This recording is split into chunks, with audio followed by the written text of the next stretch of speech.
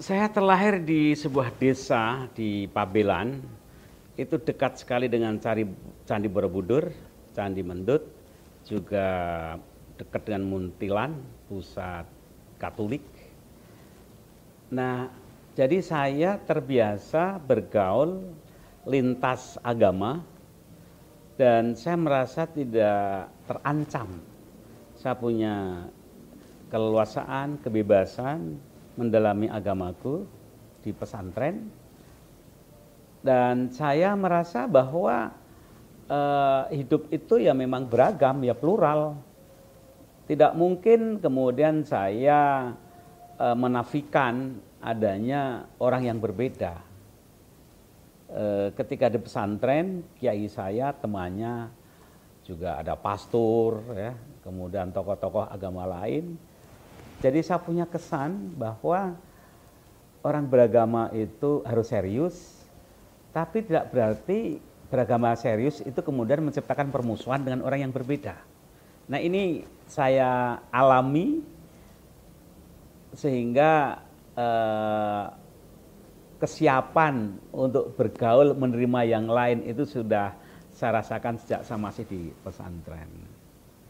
Kemudian saya di Jakarta kuliah di perbandingan agama. Ilmu perbandingan agama ini juga membantu saya untuk mengetahui karakter perbedaan masing-masing agama. Jadi agama itu ada unsur samanya, tapi agama memang juga ada bedanya. Kalau tidak ada unsur yang sama, tidak disebut agama-agama. Tapi disebut agama-agama, mengapa plural? Karena memang ada yang berbeda. Nah, ini juga mempengaruhi. Kalau ditarik ke belakang ya, salah satu hal yang saya terima kasih hutang budi pada kiai saya yang membentuk saya sampai hari ini, apa? Kiai saya melatih, mengajari saya untuk berani bermimpi. Mimpi besar bahwa dunia ini ciptakan Allah untuk manusia. Manusia itu makhluk paling unggul. Keunggulannya itu terletak pada ilmunya dan akhlaknya dan usahanya.